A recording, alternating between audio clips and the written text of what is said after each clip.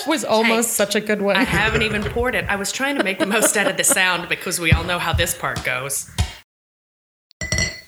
Yeah, you can't hear a damn thing. So, Julie. Whatever. Yeah. You know how sometimes it's like there's just bad shit happening and it's like one thing after another. You know, you have a really rough, say, wartime experience and then you realize maybe there's a problem in your marriage. Yeah. And then you have to wake up at the fucking ass crack of dawn to go watch a modern dance routine. And then you forget to pick the one flower you see on this godforsaken hill. You forget to pick a forget-me-not. Because that is gross. what it was. And then your husband is like, sorry, I ain't got time for you. I've got to go hang out with this priest. And you're like, okay, well, I'll go pick that flower. And you go. Then you hear this weird buzzing sound. And for some reason, probably the same reason that makes you get constantly wasted while you're time traveling, you touch the rock. Then you go back in time. And then you're there and you have to wear this weird underwear. And no one understands what bras are. And you end up like wandering the countryside, moving wool through warm piss, and dealing with a bunch of rapists around every corner. Well, seriously, if I had a nickel. And even the nice ones, are still, they all kind of smell. And then your hot husband, who you were forced into marrying, but as it turns out is great in the sack, gets sent away because some other dude had a meltdown. So then you're alone. You go see your only friend who's kind of a dick. And while you're there, this other bitch gets you arrested for witchcraft.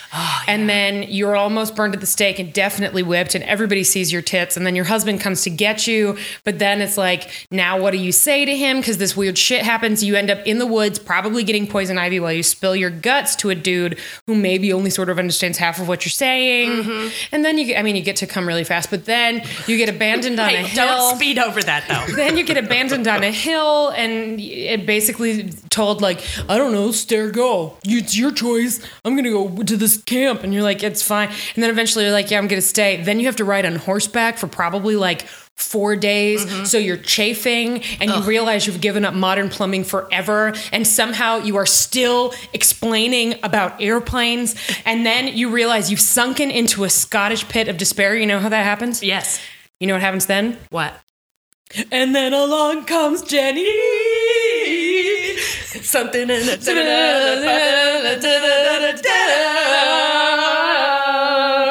Something. Now my empty cup is as sweet as the punch. As sweet as the punch. As sweet as the punch. As sweet as the punch. We fucking worked the association into a bit. You. Me. That was my hats are off. My hats are off. All three. All three of them. I feel like every once in a while something happens where I realize I've been preparing my whole life for this moment.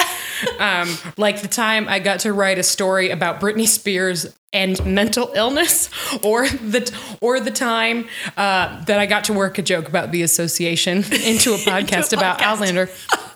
But really, I was watching this episode today and I went, oh, God. And then along comes Jenny. And I went, thanks, universe. Thank you. 2017 is great already. Well, I'm going to level with you before we do the introductions. I was ahead of myself in the rewatch. So I rewatched this Lollybrock. I rewatched it like 2 weeks ago. So I looked over my notes. But it's a little dusty up in the old mind grapes. Oh, no, it isn't. Because you want to know why? Some things you never forget. Your first time with Jenny Murray. Well, I'm not going to forget that. That shit never fades. No. The rest of it doesn't matter so much. So, hi, I'm Allison. I'm Julie. And that's Janine. Hi. Janine has a mic. Jen Lander Drunklin, this one's for you. Yay. I saw that tweet. Yeah. We listen. And this is Podlander Drunkcast and Outlander Podcast. Today we are drinking what, Julie? We are drinking the fine establishment of Empirical Brewery, our friends, our champions. Their Comet Smash, you've heard us talk about it before. It's kind of a hoppy ale. It's really good. We've got another growler coming up of their oatmeal stout. That'll be in the next show. So you're getting a week ahead preview. Man, what we're that drinking. won't be in the next show. Look at this shit. It's going to be in like 10 minutes. Okay. Anyway, Empirical. Brewery. I'm so sorry. Empirical Brewery. It's calling the science of exploring coffee. the science of beer. Thank you, guys. And we are talking about Lallybroch, which I didn't write down the number of. Season 1, episode 12. Thanks, Julie. Season 1, episode 12, otherwise known as the episode where you get to meet Jenny Marie beyond just seeing her tits. Mm-hmm. It's an important episode. It's a very important episode. It's I really love this episode, but I especially love her. Mm-hmm. And I kid about the airplanes. The explaining the airplanes is very sweet. But I just like to imagine that they're just riding along in sort of a contented silence for a while. And then he goes, so tell me about the big metal birds again. And she goes, okay. Like, quiet, clip, clop. What's his name? Donis. Donis, Yeah. clip, clop, clip, clop, clip, clop. And then he goes, so magnets. How do they work? Julie, I swear to God, I was 10 seconds from making that joke when you started speaking. That is so... Magnets. How do they work? I was wondering, in the future, has anyone figured out a way that you don't have to poop in a hole in the ground? Ground. Has anyone come up with a solution for that yet? Oh, I'm Irish now. Now I'm just Irish. That's a thing. Well, it's because I got Irish in my teeth because of a certain person who comes up in the next episode. Oh, I have some quality jokes. We'll get there.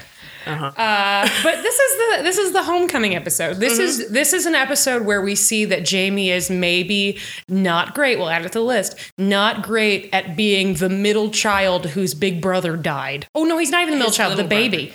Is he the baby, or was it his little brother that died? No, older brother. Willie was supposed to. Oh God, pushing at my glasses. Book knowledge. Willie was supposed to be the laird. Okay. And then he died. So then Jamie was the laird. But I am pretty sure that Jenny is Jamie's elder sister. Mm-hmm. I feel that. You can just tell. Now I'm questioning myself, and all the book readers are gonna. Well, while you look that up, allow me to let everybody know how the episode opens. You know, I like the little opening buttons. And this one is a big, roaring fireplace, big stone hearth, nice kind of hooked rugs around, big comfy chairs, and then an enormous dog. She's middle. Jamie's the baby. Okay. Go ahead. An enormous dog and a tiny dog. And they're both just chilling by the fireplace, looking right. And I said, I want to go to there. Yeah, who doesn't? That sounds real nice. It was very comforting. It's fair. Well, and that's what you're supposed to get. Even though, so Jamie, the whole plot of this episode, basically, what the episode is about in its, I don't know, boring story particulars, is Jamie comes home and is sort of a dick about it. Yeah. End of story. What it's really about is watching Jamie and Claire acclimate to a life where they're not constantly on the run from someone who wants to rape one or both of them. Watching both of them get used to living with Jamie's sister. Watching Jamie's sister get used to the idea that Jamie is married. Watching Jamie and his sister work out a bunch of really fucked up drama they need to walk out. And watching Ian Murray just be cool with all of it. Yeah. You know, we don't give enough love to Ian. We're gonna. Good. We're gonna. Oh, good. Okay. So where do we start, Julie? I just thought about the dogs, and I thought about how one is so big and one is so tiny. And it's kind of like Jamie and Jenny. Yeah. It's really cute. Yeah. Is one of them missing a leg by chance? No, I don't think so. That's I think a both missed dogs are opportunity. fully intact. Okay. Well, I would assume so. That was back in the day before they, whatever. Yeah, they've still got their balls. Yeah. So Scotland porn, lots of sweeping shots. That's my first note is literally Scotland porn. Yeah. My second note is airplanes. That's right. Claire explains the future stuff to Jamie, and then I just wrote airplanes. flying. That's all I wrote. I love flying. And then there's the how old are you chat, which weirdly, they've never had this chat before. That's very strange to me that they've never told each other how old they are. But fine, whatever, 27, 22. I think Claire, whether or not it's happened in the show, I think that Claire in the books knows how old Jamie is, but this is where Jamie finds out how old Claire is. What and a gentleman. In the book, it What a goes gentleman. A little more into detail because part of the reason, because when you're 27 in Scotland at that age, you look like you're like 42. Oh, not so much in the show, because in the show, everyone's a goddamn movie star. Right. So, I mean, Jenny, however old Jenny is, she doesn't look like she's 42. No. But maybe that's them good Fraser genes. Well, they are good. They are good-looking people. They the are very Frasers. good-looking people. Even that kid, even little Jamie, who's definitely not a bastard, is real cute. Oh, God, I hated that scene so much. Not because it was a bad scene, but because it really, we'll get there. We'll get there. All right. So, and then I wrote, Jamie's having a little PTSD about Beej at Lallybroch. So I guess it's a flashback where we get to see when the redcoats came, like from his perspective. It's a guilt flashback. Yeah. A guilt back. A flash guilt. A guiltling gun. It's not very good. It's not my best word. He's whipping it? I don't know. That'd be good. Yeah. He's devoing. And then, you know what? He is devoing. There we go. That's the winner. Yeah. But he gets a little flash of it before they had, and Claire's like, ooh, fun. Let's go to Lallybroch. And Jamie's like, last time I was here, I saw my sister's tits and got the shit beat out of me. Great. welcome home. Yeah. So I have a bit of Outlander trivia real quick. You find out later in the episode that Broch Turok means the north-facing tower, so called because the door faces north because it's a round tower. My bit of trivia for you all is that Lallybroch means the lazy tower because it's got a little pizza in it. You can't see it so much in the show, but it's going like just a little. So what you're saying is that it's not fully erect. It is not fully erect. That surprises me. Well, you know. I mean, it's natural. It happens. Yes, it does. Mm-hmm. It happens to everyone. It does. Mm-hmm. Or it's not so much that it's not fully erect, because it's got a slight list. We've all got a lean. Yeah, it's a lean. It dresses to the left. Yeah, it's not a perfect sundial. Yeah. And then my next note is, thank God, Jenny. Oh, God. So here she is, Laura Donnelly, for those of you who don't know. I'm sure we talked about her in season 2. I don't know if you guys know this, but I have a shitty memory, so I don't really remember what we talked about. We did. We talked about, because she's got that great baby monologue. Right. She is the reason for this season. I love her so much. I'm going to tweet at her. What do I tweet at her? I don't know. We'll have to come up with it. Oh, you know what? I started typing throughout my notes. Hashtag sick burn Jenny. Maybe we can make that this week's call to action. All right. Hashtag sick burn Jenny. She does have several burns. Yeah. Oh, she got lots of them. She's got great burns. From moment one. Mm-hmm. Trollop. Mm-hmm. Right? But Jenny sees Jamie come up. First she says like, Jamie. And you think she's calling to Jamie, but instead she's calling to wee Jamie. And then she sees Jamie. And then so instead of Jamie, it's Jamie. Yeah. So she says, Jamie. And then she runs up to Jamie. Not that Jamie, the other Jamie. And then she hugs Jamie. And he's all like, duh, duh, duh. And then she says, come over here and meet your uncle. Right? And this is where it gets rough because Jamie, like a couple of things, like a straight white man, like a younger brother, like a dude that just doesn't get, like a person who's being really self-centered, like a weak seaman. Mm-hmm. He does not understand that maybe the fact that Jenny may or may not have been sexually assaulted is not about him. Yeah.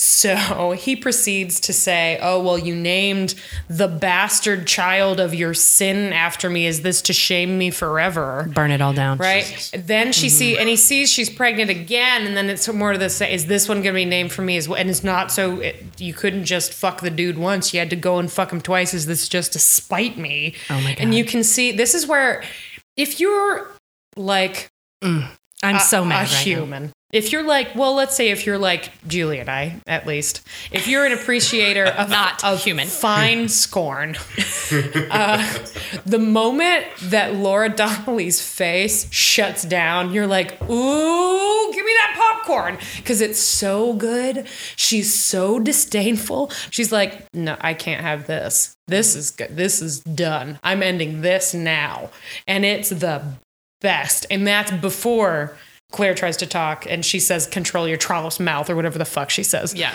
Basically, she goes, trollop, trollop, trollop, trollop, trollop. And without even looking at her, it's world-class shade. Mm-hmm. And if I had a PhD in something, it would be shade appreciation. So I can tell you that with definitiveness. I don't know. We also get her saying, when he tries to like storm away after she tries to tell him what the fuck actually happened, she says, "Don't make me grab you by the bollocks and make you stand still and listen to me," like she apparently used to do when they were children.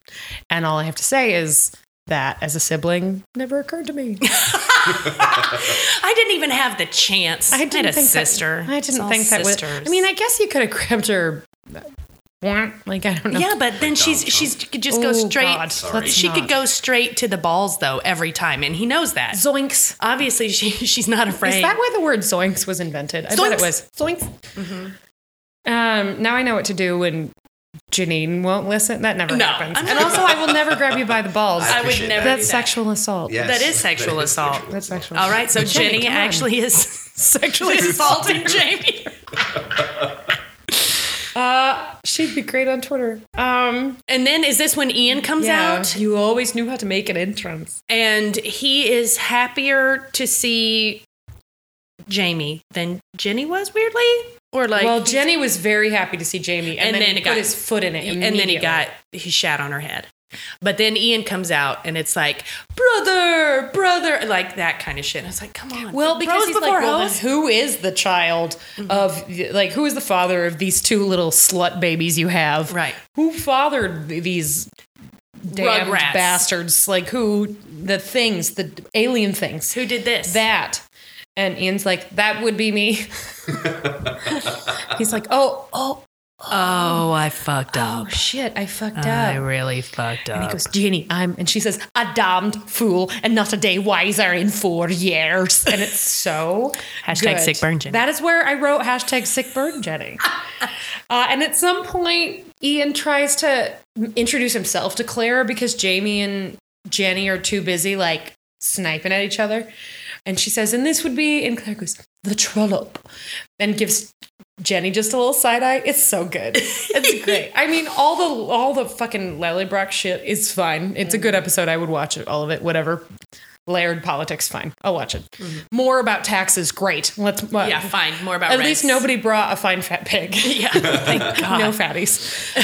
But I would just watch Claire and Jenny like side eye each other and stare each other down for many hours. If somebody wants to create a supercut and put it on infinite loop on YouTube, that seems like the perfect GIF. Just do it. Side eye. Somebody, you guys are good at that shit. The trollop.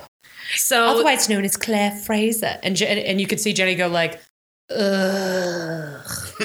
It's the best. There's I don't know if they go straight into it, but it's where Jenny tells them they what go happened. inside, and there's this moment where Ian is like, this poor woman has no idea what she's gotten into. This is about to be a Fraser fight. It might last 20 years, and who knows who will come out alive.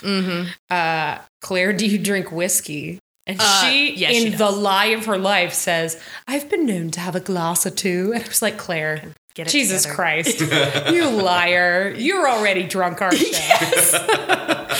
What's in that bottle? Oh, it's water. No, it's not, Claire. It's not. You're a drunk. You're drunk. So, Jesus, Claire. Jenny tells the whole story of what happened to her with Blackjack, and it goes into this flashback sequence, which is all in black and white except for the red coats. It's totally Schindler's List. Except for those coats. It's very Schindler's List. And we get to see some bullshit. Blackjack doing his job of being the worst human that has ever graced the face of the planet.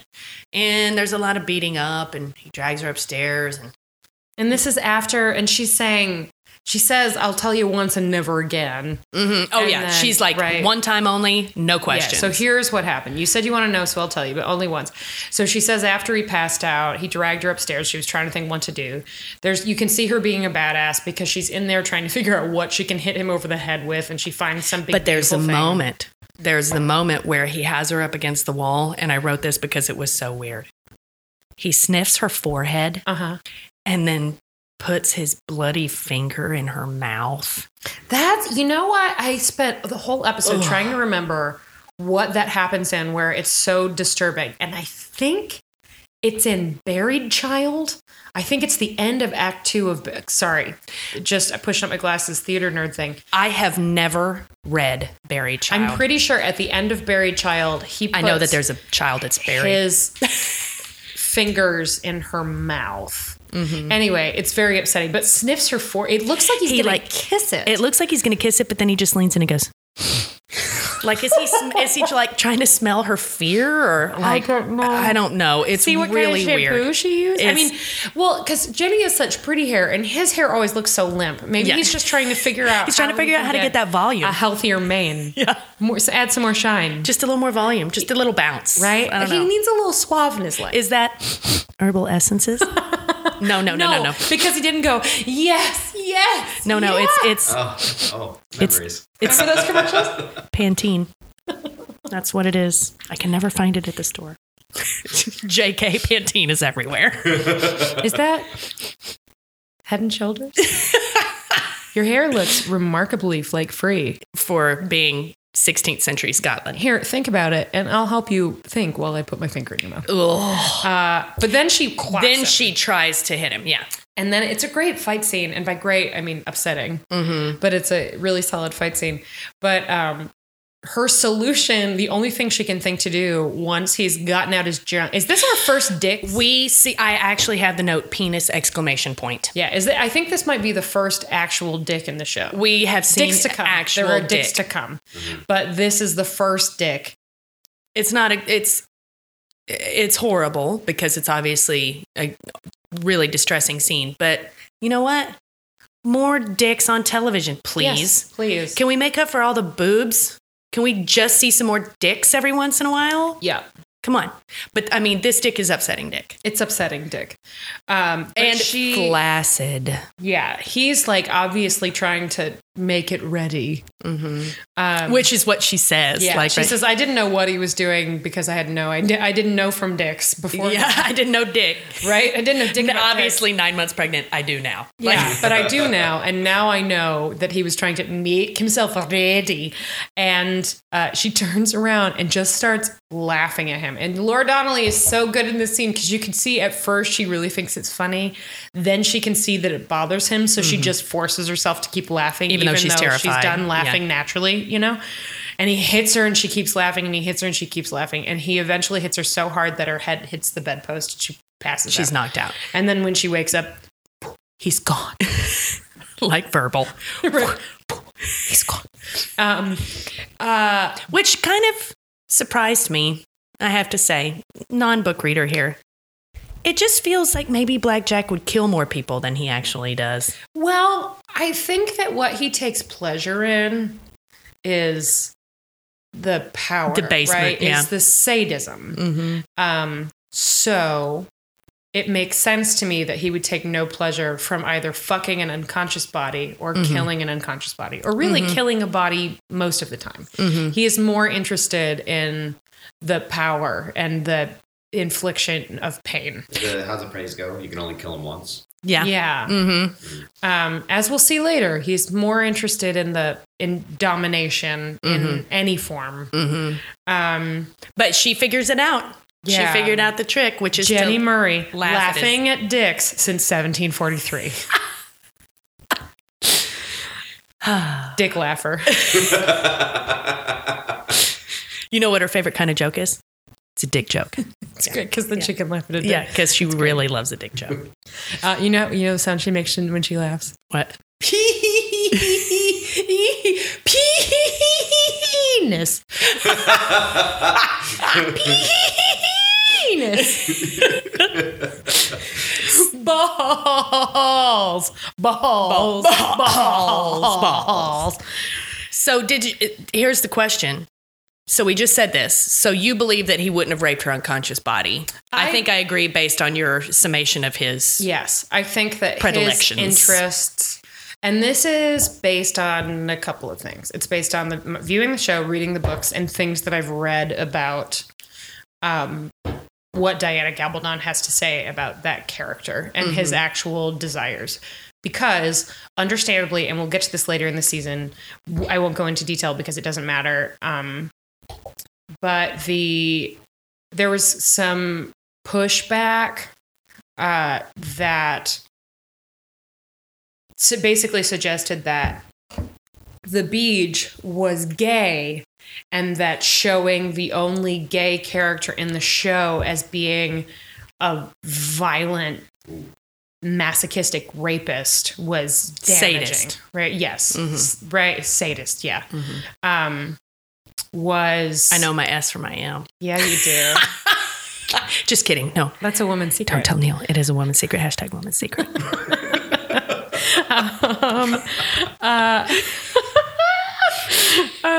Anyway, that making him so awful and the only gay character that we know of was offensive.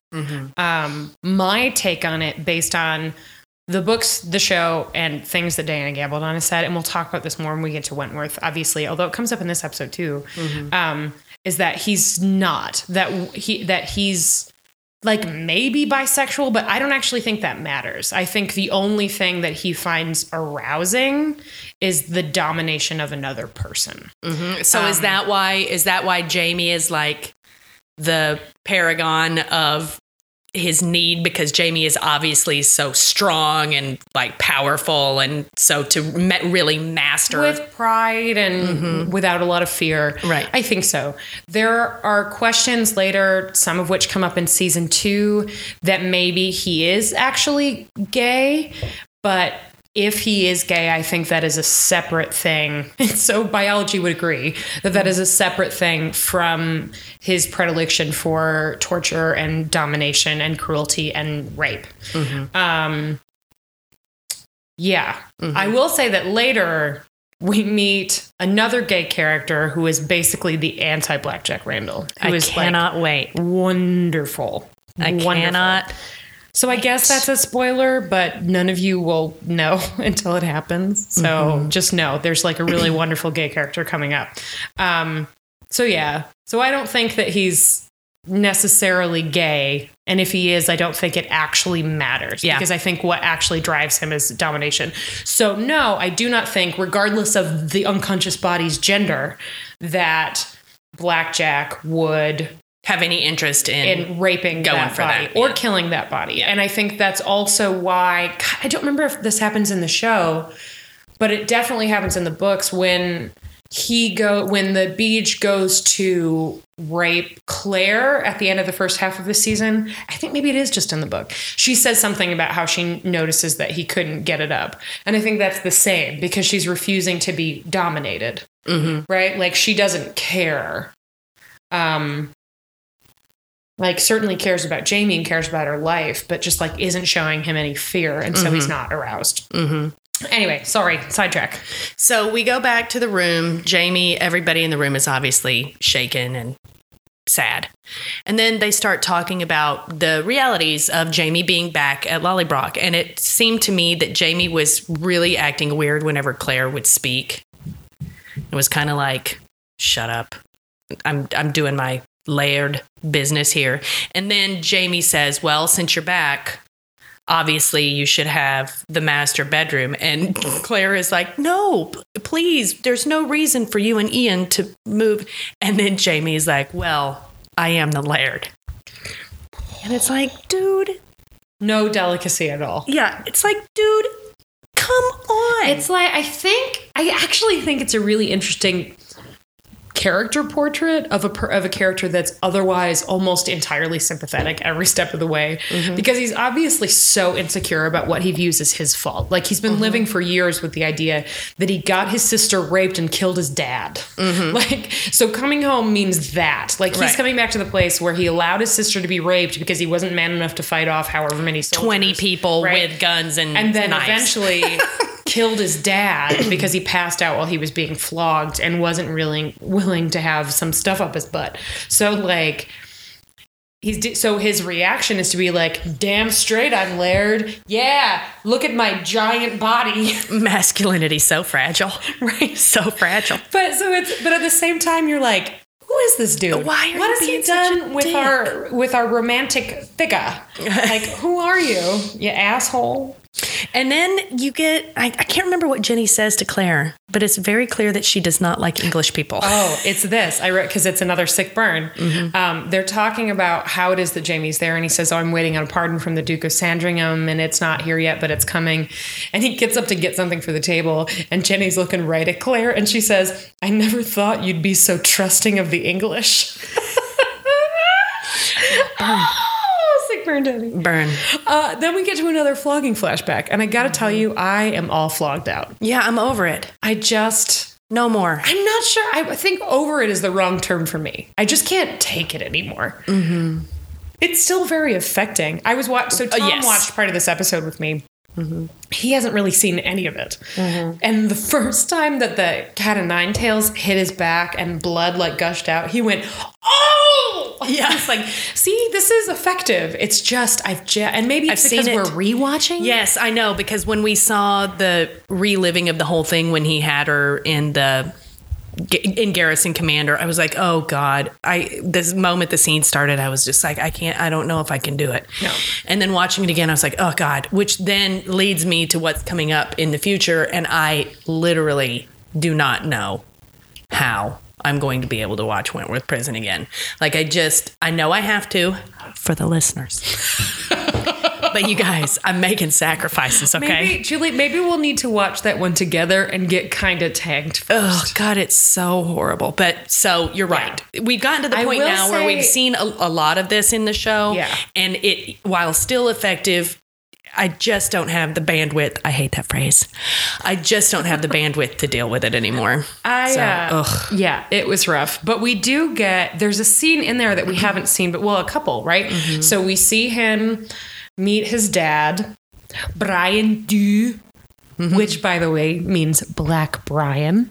Wow. Eventually, you will hear people call Jamie Mac Dew, which means Jamie, son of Black Brian. See, guys, I have a lot of useless information stored in my brain. A deep Scottish dive. So Brian Dew shows up to, I don't know, like witness the whipping of his son, or basically because he knows that now Jamie's been accused of something else, something he didn't do, but that he's going to be sentenced. And so he's there and says, like, whatever it is that happens, no, I'm with you. You're a great bro, lad, son, whatever the fuck. He's there to be supportive. It's a very manly and beautiful father-son scene. And he kisses him on the cheek. It's very sweet. And then Jamie gets hustled off to the Beach's office, where there's just some top-notch jacking. Dude.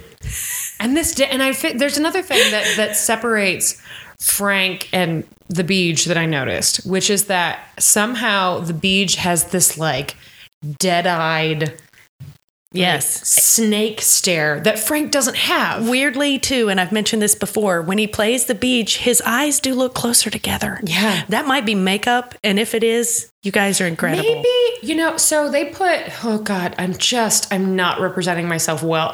Luckily I'm not single, nor would I ever think, you know how I could get really fucked? Like doing a podcast about Outlander. But I'm really showing my nerd side today. So in the Harry Potter movies, they had Alan Rickman wear black contacts to make his brown eyes look darker and kind of snake-like, and to remove some of that. Maybe they some of that sweet Colonel Brandon warmth. Hair, right? like covered them so that. And I wonder if maybe he's wearing contacts because he just like his eyes have this. They're like shark eyes, like doll's eyes. I worked in a Captain Queeg reference, you guys. It's my favorite day. That's great. Great. We're like batting 1,000 today. The Feeling pretty good. It's great.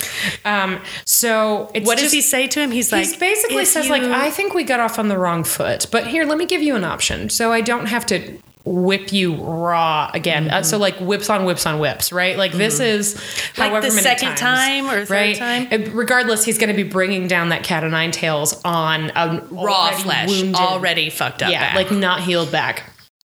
And he says like, well, you could get out of this if you give me your body, make free the use of your body, which is just the grossest doublespeak that has ever been spoken. It's so awful. And I think we do a lot of Jamie Fraser love, and we talk a lot about how hot Sam Heughan is. We occasionally talk about when he's not the best actor on the show, but I think he does not get enough love for how good he is in these scenes where he has to talk about what happened to him, because his delivery is so matter of fact and casual, but you can see it in his eyes that it's just torture. Like there's almost a little twitch. And when he's talking about, well, I thought about it and I didn't know if I could withstand another whipping, and I figured getting buggered couldn't be more painful. And it's so casual and it's almost like a joke, but it puts you in this man who realizes that he has two choices: to go through unendurable pain that might actually kill him, or get raped and not fight back. Those are his choices. And the thing that pushes him to decide is the knowledge that while his father, it's not, and he makes a point of saying, no, his dad wouldn't have, if somebody had raped him, his dad wouldn't think less of him for that, right? It's not like, so apparently Brian Dew was also more progressive than woke as many fuck. other dudes, right? Still today, right? But that he knew he couldn't look his father in the face if he gave this other man control over him. So he goes out, gets whipped, and then in a topically relevant moment, in a moment relevant to the couple of weeks we've had here, watching his son get whipped to the point where he passes out and might be dead causes Brian Dew to have a stroke and die. Right there. In the square. Just drops. Boom. Like a sack of potatoes. Yeah. Done. It's like the potential death of a child just killed him. Which was always sad, but is way sadder right now. Yeah. Yeah, it was really rough. And that actor is really good, and that's a wrap on Brian. Yeah, that's a wrap on Brian Dew. That's it. I don't even think he comes up in any flashbacks, does he? No, he's only in season 1 so far. Yeah. Maybe if there's flashbacks later. We may see him later. It's just, and right in the middle of that, in the middle of this horrific scene before Brian dies, but while Jamie's getting flogged and his feet slip in the blood, remember his feet slip, and you see the blood on the Beej's face, we get another shot of Dougal with that fucking Cookie Monster brooch. Yes. And I was watching and I just burst out laughing. So Amelia, this one's for you. You made me laugh inappropriately while I was sort of crying about Carrie Fisher and Debbie Reynolds. So I don't know whether to thank you for that or not, but it happened. That's what happened. Return of the Cookie Monster. And then when they come back and like Claire is really supportive, and so now you know the context in which Jamie's father dies, and he thinks maybe if I had just let this guy rape me, he wouldn't be dead. And Claire says rightly, like totally correctly, you have no idea, don't you think, if he raped you, he would have just still flogged you? And the answer to that is yes. But JB says, well, I'll never know. And that's awful. That's an awful thing to have to deal with. And then they go down to dinner, and because Jenny does not know what the fuck happened to her brother, she's all like, I noticed you haven't been to Father's grave yet. Were you going to go? If he was alive, he'd expect to visit today. Okay, I guess. Choices. Not knowing. She's like digging her foot into all of that. She is actually poking the Cornish game hen. Cornish game hen. Just like poke. One thing that we did not get to mention here that I must mention. Okay. So when they move into the Laird's bedroom, which is right before the dinner scene, I need you guys to go back and look at this bedroom. Oh, it's so gorgeous. Because it's blue.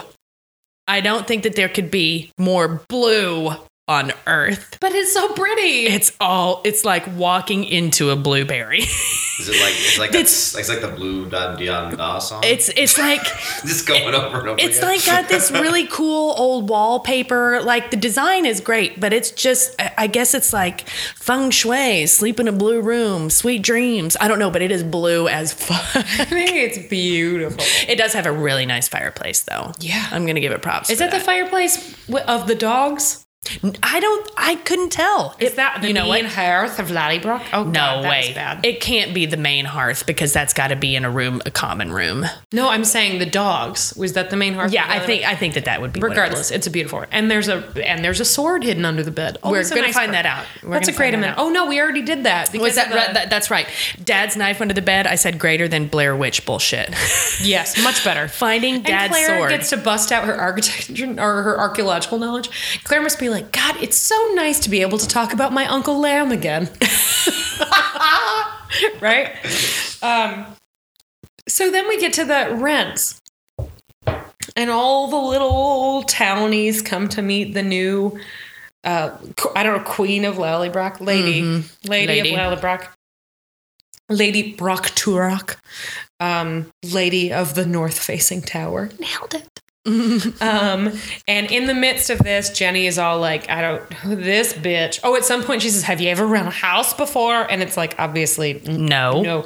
And Jamie just jumps right in without consulting Ian or Jenny about what's been going on in the world. So basically he just walks in like he knows what the fuck he's doing, just like every man I've ever known. Yes.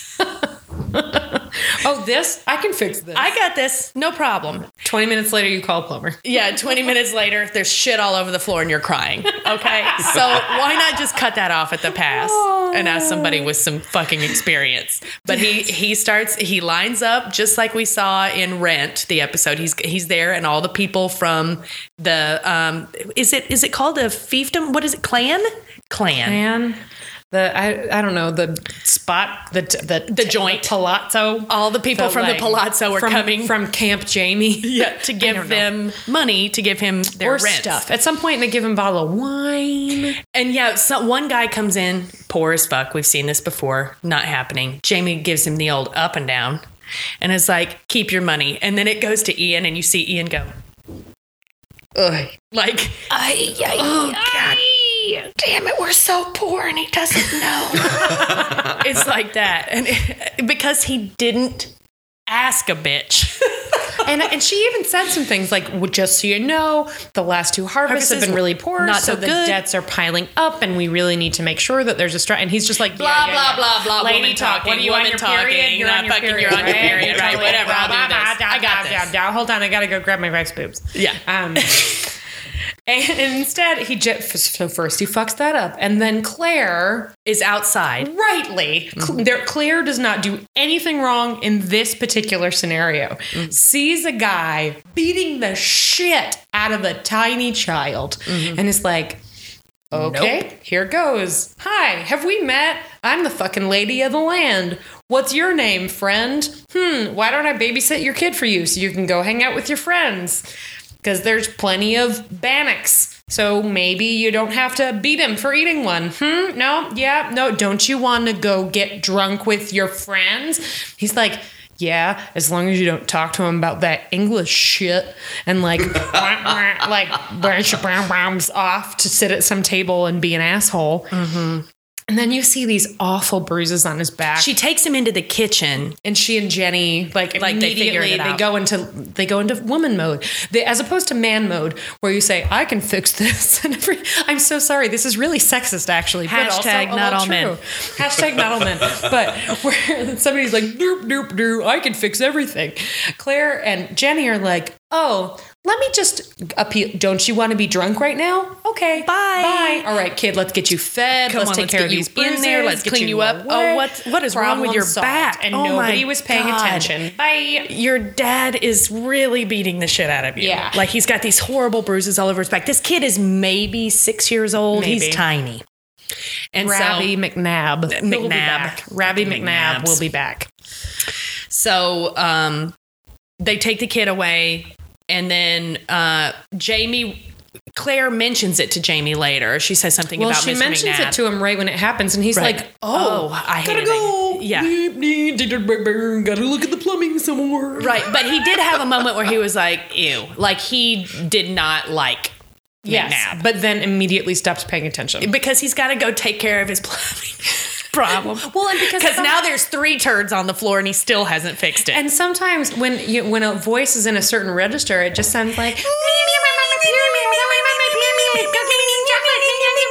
it to his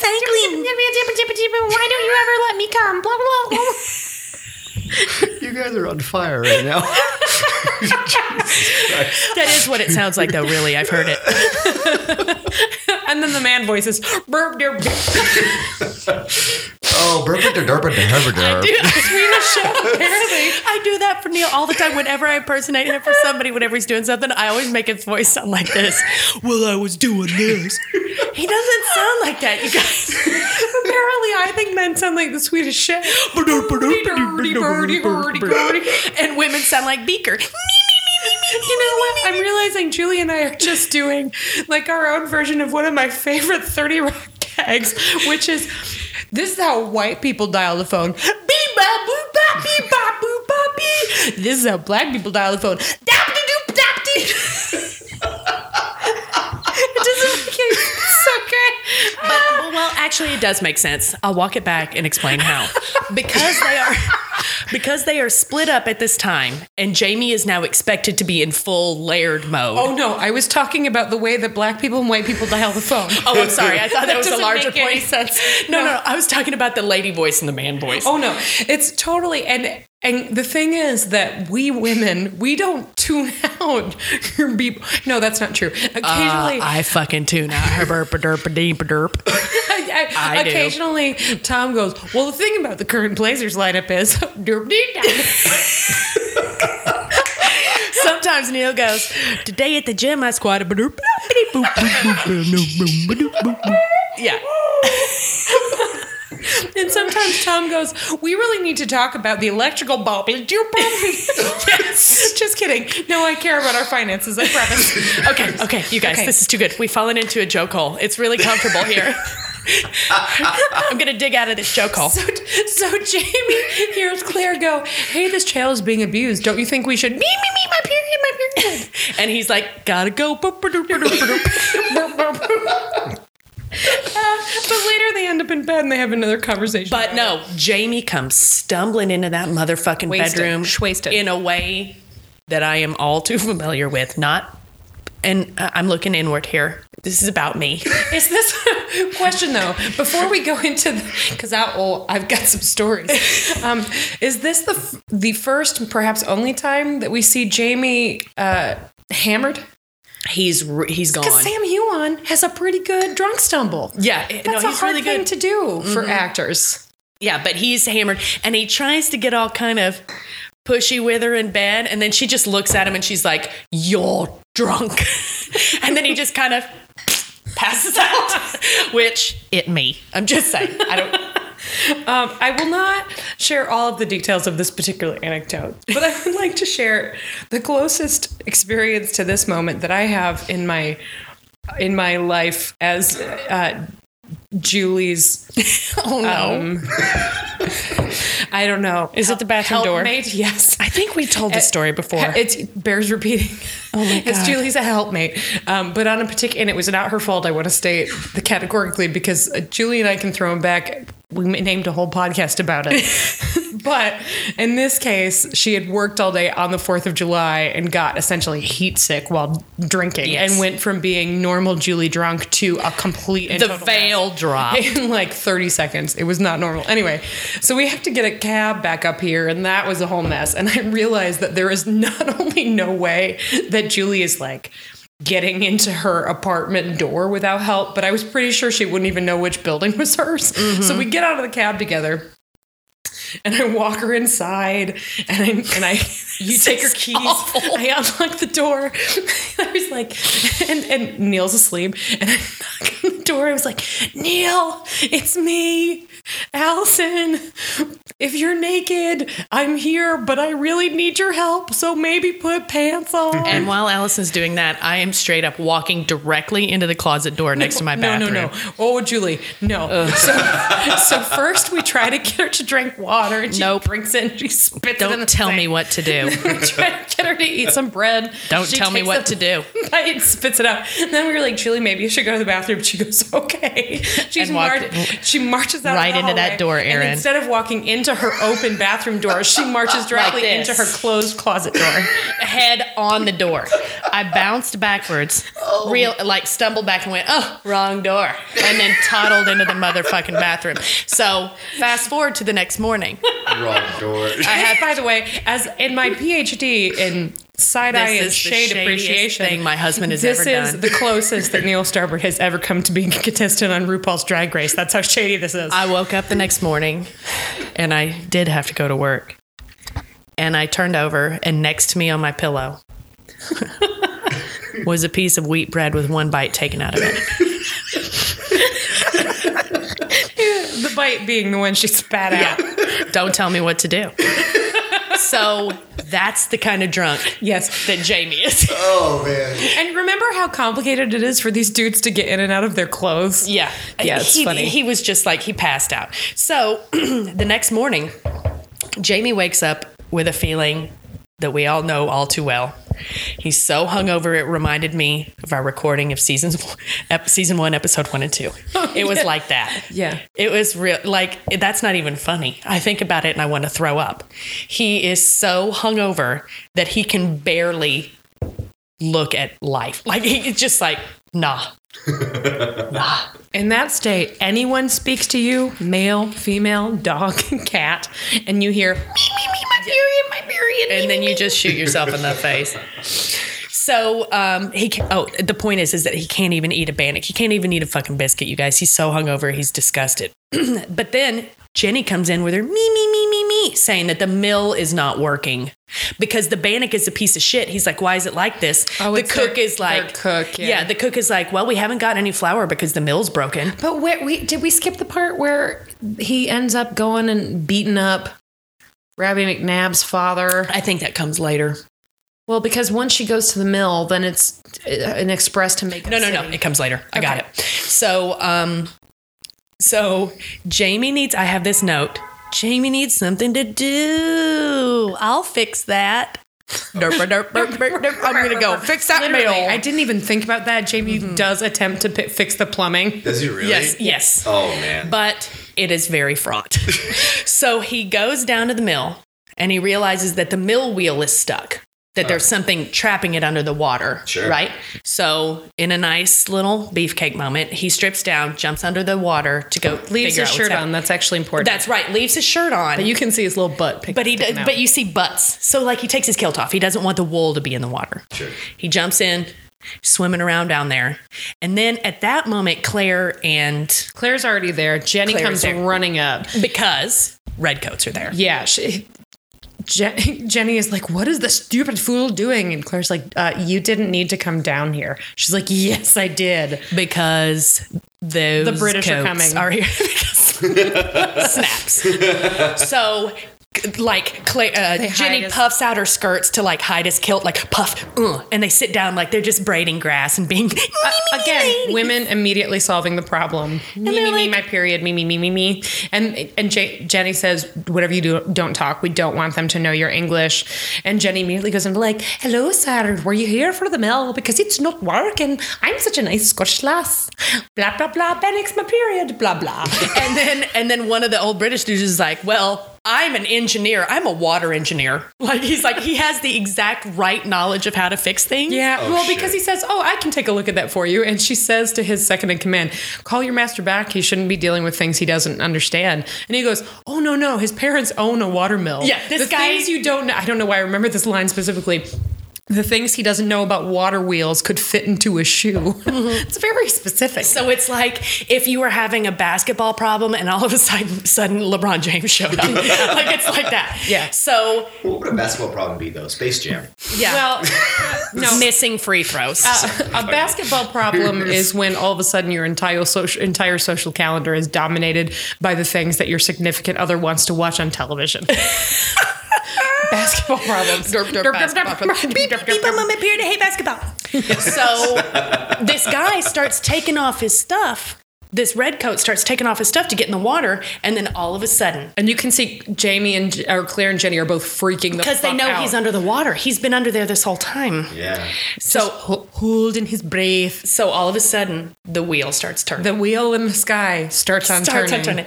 And the guy's like, oh, well, I guess all it took was just a laser look from my incredibly proficient mill eye. And then boom. you see, as the wheel turns, a shirt. And he goes, oh, well, I wonder what a perfectly good shirt was doing down there. First, that person has never been to any sort of public beach. And has never read a romance novel. Right. Second, he just takes it. He's just like, oh, perfectly good shirt. And just throws it at one of the people in his command. And off they go. Bye. Bye. But this whole time, Jamie's been underwater. And then he pops up like further down the stream and naked. And this is where it's Beefcake. Well, it's Beefcake for a second, but then he's got the fucking Jesus handles out, or devil horns, whatever you call them. I call them Jesus handles because you got to hold on. But this is the first, you see the Beefcake shot, but then he sees Jenny is there, and then he has to turn around. And he says, sister, Jenny, would you turn around before my cock snaps off because it's so cold. And then Jenny sees his back for the first time. She had no idea. And she doesn't know any of that. The look on her face. Laura Donnelly. You're number one in my book. Yes. She goes through like 5 stages of grief, like in 2 seconds. You can see it. And she realizes she just runs. She realizes that she didn't have any understanding of all the things that he had gone through and has been kind of mean to him. She just like runs away. And Claire's like, I don't understand Fraser's shit. And then Ian and Claire have a scene. I love that scene. They're talking about what it's like to be with the Frasers. Yes. Yeah. And about how there's this picture of a painting of Jenny holding a bird that she coaxed to eat out of her hand. And Ian says something like, I bet you didn't realize that there was a gentler side to her. And Claire goes, oh, no. Well, yes, maybe. You're right. Yeah, okay, I thought she's a stone cold bitch, but okay. And then they have a conversation about basically what it's like to be a part of this family who are so stubborn and driven. And like, I think he says their heads are as hard as their hearts are soft or something like that, right? Like basically they're big, loving people who are incredibly pig-headed sometimes. And we also find out that Ian lost his leg while he was a soldier in France, which is where he knows Jamie from. They fought with each other. Well, they grew up together. They grew up together, but and then they went fighting together. Right. And then he lost his leg. So Ian has been rock solid for a long time. He's been knowing the Frasers for basically his whole life. And he married up. I'm just saying. Yeah. Oh, he's great, but that's complicated. There's more about Ian. He's just a lovely, although I'm not sure we'll ever get much of it on the show. Ian is one of those fundamentally decent, steady, reliable, warm people that we all wish we had more of in our lives, but we don't. He's a total Jen Moniz. Yes. Right? It's like, he's one of those people that it's just, I swear to God, I'm not kissing Jen's ass. That came out. No, this was unprompted. It just came out. There are these people, Jen, you're awesome. You're awesome. There are these people in life who are like drama-free zones, who are just a constant repository of warmth and kindness and steadiness, and they'll always be the adult in the room. And like Ian is that guy. Claire is not that guy, but she realizes that like she needs to find her own way to be that person for Jamie, and rightly assumes that it needs to be like, no, listen to me right now. She essentially grabs him by the balls and doesn't let him leave. Here, you are being stupid. I married Jamie Fraser and I haven't seen him since we got here. You're being weird and you need to be cool to your sister because you don't know if you'll ever see her again, or, like all sorts of shit. Like she just gives him a pep talk. You're right. She does. She takes him by the balls. Yeah. And then Jamie realizes that his wife is correct and that he has been being a dick and that he needs to go out to his father's grave. And so he goes out there, and does he start talking to the grave? No, Jenny just shows up. That's right. So Jenny shows up, and then there's this great scene with Laura Donnelly and Sam Heughan where she unburdens herself a little bit about her guilt, about how she's been so shitty to him when she realized that he's been through so much. And I found out later in the spoiler section that they went to school together. Some school together. Yeah, we talked about this last week. Right. And so Sam Heughan actually maybe got her the audition or helped her I don't know how it worked. But it's very clear that these two people have known each other for a very long time. And this scene in particular, which just the two of them talking about their father, is great. And basically what Jenny says is I assumed in some small dark part of myself has been blaming you that our father died because I assumed you ran your mouth off, which you do like an idiot, which is true. But now I realize that the way that your back looks, that can only have been made by someone who was deeply, deeply angry. And the only thing that could have caused that is me. I'm the reason you got whipped. Of course, they're both wrong. The reason that Blackjack Randall did that is because he's fucking Blackjack Randall. That's why. That's his MO. Yeah. But they eventually just like stop blaming themselves and stop blaming each other and find this sort of understanding. It's really lovely. And there's this great exchange at the end where Jamie says, just so you know, I would have died to spare you that. And she says, well, if your life is a suitable exchange for my honor, tell me why my honor is not a suitable exchange for your life. I wrote down that whole quote. Yeah, it's wonderful. And her delivery is so good. It's great. It's a great, great, great scene. And then that follows up with, I think, maybe the first time that they say, I love you in the whole show, which is underplayed. In the book, it's a big conversation. It's the very first time they say, Jamie and Claire, first time they say, I love you to each other is at Lallybroch. And I think that's this scene, but it just feels like they've been constantly saying, I love you, maybe because we see them fucking and staring into each other's eyes all the time. North Facing Tower, we got that. What's You Don't Belong Here, Claire? What was that? I don't know. I wrote that note down and I don't remember what I was saying. Oh, it's because she says, I'm starting to feel like I belong here. And I'm like, you don't belong here. Right.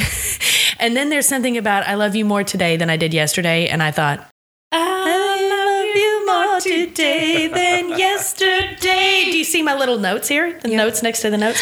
But not as much as tomorrow. So then we end on a cliffhanger for the next episode, which is that the Watch is there pointing some guns at Jamie's head. She comes down the stairs. There's dudes pointing guns at Jamie's face. Blackout. It is a completely unnecessary cliffhanger to a great episode. I wish it had just ended. We didn't need the thing.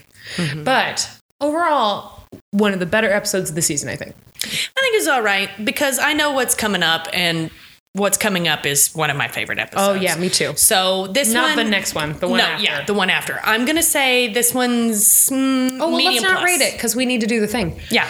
So, scales. God, there aren't that many costumes. When you're in deep Scotland, it's not... there's obvious skill in producing them. Although Claire does have that awesome, completely tartan dress. I'm not feeling it. On a scale of a regular episode of Friends to an episode of Friends that Ursula, Phoebe's twin, is in. Where does this fall? As an episode? No, costume-wise. Costume-wise. Oh, God. Well, the Ursula would obviously be harder because you have to do 2 Lisa Kudrows. Well, and also Ursula is the jam. Yeah. I'm going to give it an episode of All in the Family. Solid. Okay. Time appropriate. Everything's right. There's nothing displaced. Bone Matrix from... Nothing. It contains tons of whipping to it contains tons of whipping. Nothing. But none of it is sexy. Where does it fall? And also like pushy drunk spouse reminding me of the worst aspects of myself. It's out. Yeah. No, it's sexy. It's not a sexy episode. No. All right. Although bonus points for all the dick laughing. Yes, bonus points for dick laughing, but not sexy. Yeah, because even the peen, it's not sexy. Peen. No. Peen. Wiener. All right. Last, on a scale of how often you can get up to get a drink. This one, if Jenny Murray's on screen, never. If she is not there, meh. Okay, I think that's fair. So like what would be a good... It would be like not an episode of Ken Burns Baseball. No. But maybe an episode of Ken Burns The Roosevelts. Because anytime Eleanor is on, you don't want to leave. But this, I think it's got to be actor driven, right? So like the parts of Speed that don't feature either Sandra Bullock or Dennis Hopper. Sure. Okay. That are just like straight Keanu. Speed is my go-to references are Ken Burns Baseball and Speed. So this is like straight Keanu Speed? Yeah. Okay. Yeah. Agreed. Okay. And that is pretty much it on this one. We need to thank all of our Patreon patrons, in particular, Beth Flock, Amanda Newton, Jen Lander, Drunklin. We know your secret. Now we know your secret. Hashtag woman's secret. Friday Payton and Kathleen Moniz, who has still not listened to the show. Oh my God. I'm kind of glad. I thought it was on the episode recently. I know, but Jen, yesterday we were talking. It's Happy 2017, by the way. This was recorded on New Year's Day. Last night at my house, Jen came over with some other people, and we were talking about it. And she said that she thinks it's like her mom defaulted back to when you find out that your kid's friend is raising money for their marching band. Yeah. Yeah. So she's helping us raise money to get to the regional semifinals. I can appreciate that. Or new uniforms or something. All right. Yeah. It's very sweet. Anyway, thank you to all of you so much for backing the show. If you want to be a Patreon patron, you get early access to episodes. We'll occasionally do bonus content. There's a level where you get t-shirts. Also, you get the satisfaction of knowing that you're making this possible. That is patreon.com/PodlanderDrunkcast. You can also find us on Facebook at facebook.com/PodlanderCast, on Twitter at PodlanderCast. And if you like the show, please leave us a review on iTunes, on Stitcher, on Google Play, anywhere else that you're listening. And then maybe show Empirical Brewery some love, especially if you're in Chicago, because I don't think you can get it if you're not. Yet. But Yet. They're going to take over the world. Maybe show them some love. Julia, did I miss anything? Nah, man. All right. Well, we will be back next week and in 5 minutes. It's time travel, man. It's always the best, too, though, because you guys hear this first episode and you listen to it and then you have a week separation. But what you don't understand is that we're just getting drunker. So always the second episode that we tape on any night is always weirder. So just know that this one was weird. The next one's going to be moss weird. We'll be back next week with The Watch, and hopefully the week after that with some news about when this show is coming back, because we're coming down the wire. They'll be letting us know real soon. It feels like they're going to make an announcement about it at least within the next couple of weeks. It does feel like they've been kind of ramping up towards it. Also, I think maybe by the next time we record, we will have watched Katrina Bafum lose a Golden Globe again. So we'll be able to talk about that. Although this year Carrie Russell is nominated, so I can't really hate. Yeah. Carrie Russell. For the Americans. Come on. Yeah. Anyway. She's pretty great. Anyway, that's it. We love you. Thank you so much. Bye. Bye. Bye.